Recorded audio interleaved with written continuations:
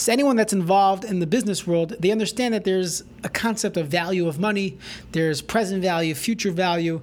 There's so many things how we define what money is, and part of that is the interest rate, and it's a tremendous part of commerce. Yet the Torah tells us in this week's Parashat Kiseitze, that a person is not allowed to charge ribis.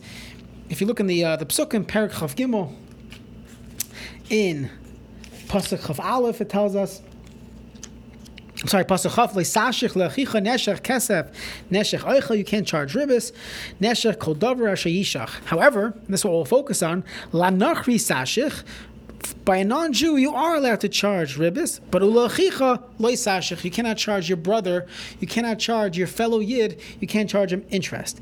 And the Rambam learns that there's actually a mitzvah of charging ribis to a nachri, which means you have a friend, you have a neighbor, he's a non-Jew, he wants to borrow $10,000, and you charge him, 2% interest, whatever you charge him, that is a mitzvah according to the Rambam. You're fulfilling la nachri sashich.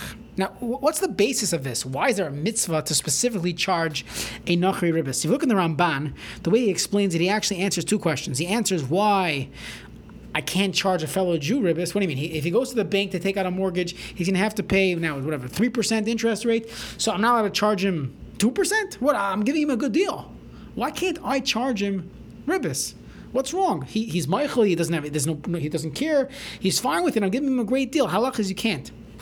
And that's one question. The question number two is, why is there specifically a mitzvah to charge interest to a non-Jew? So the Ramban writes that by ribis, the Torah uses the term achicha every time it talks about ribis. Achicha, your brother.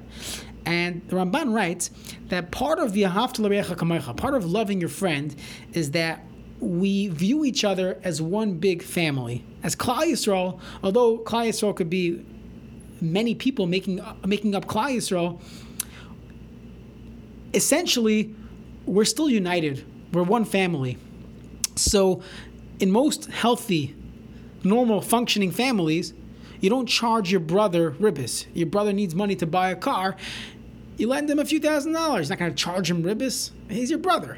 So the Ramban writes, part of the mitzvah of V'ahavta l'reacha kamecha is treating everyone in Klal Yisrael as family. And by family, we don't charge interest. However, if I would have my coworker borrow money on an interest-free loan from me and he's not Jewish, he or she is not Jewish, so then I'm watering down my relationship with my fellow Yid. It turns out that I just don't charge anyone ribis. I'm just a fool. I just don't know how to do business. People take advantage of me, and I just give everyone, interest-free loans. But if I specifically choose to charge the nachri ribis, what am I showing? I'm showing that really I know how to do business. When it comes to business, I charge interest. But how come when my neighbor in shul borrowed money, I gave him an interest-free loan? Because he's family. So it emphasizes the need of family. The way to treat a fellow Yid is treating them like family. So that is a tremendous lesson. That when we view Klal Yisrael, sometimes we think of Klal Yisrael as fragmented, and unfortunately, in many ways, we are. But the halachas of ribis should remind us that at the end of the day, we're all family, and that is perhaps the background to this halacha of specifically charging ribis to a nachri and not charging ribis to a Yisrael.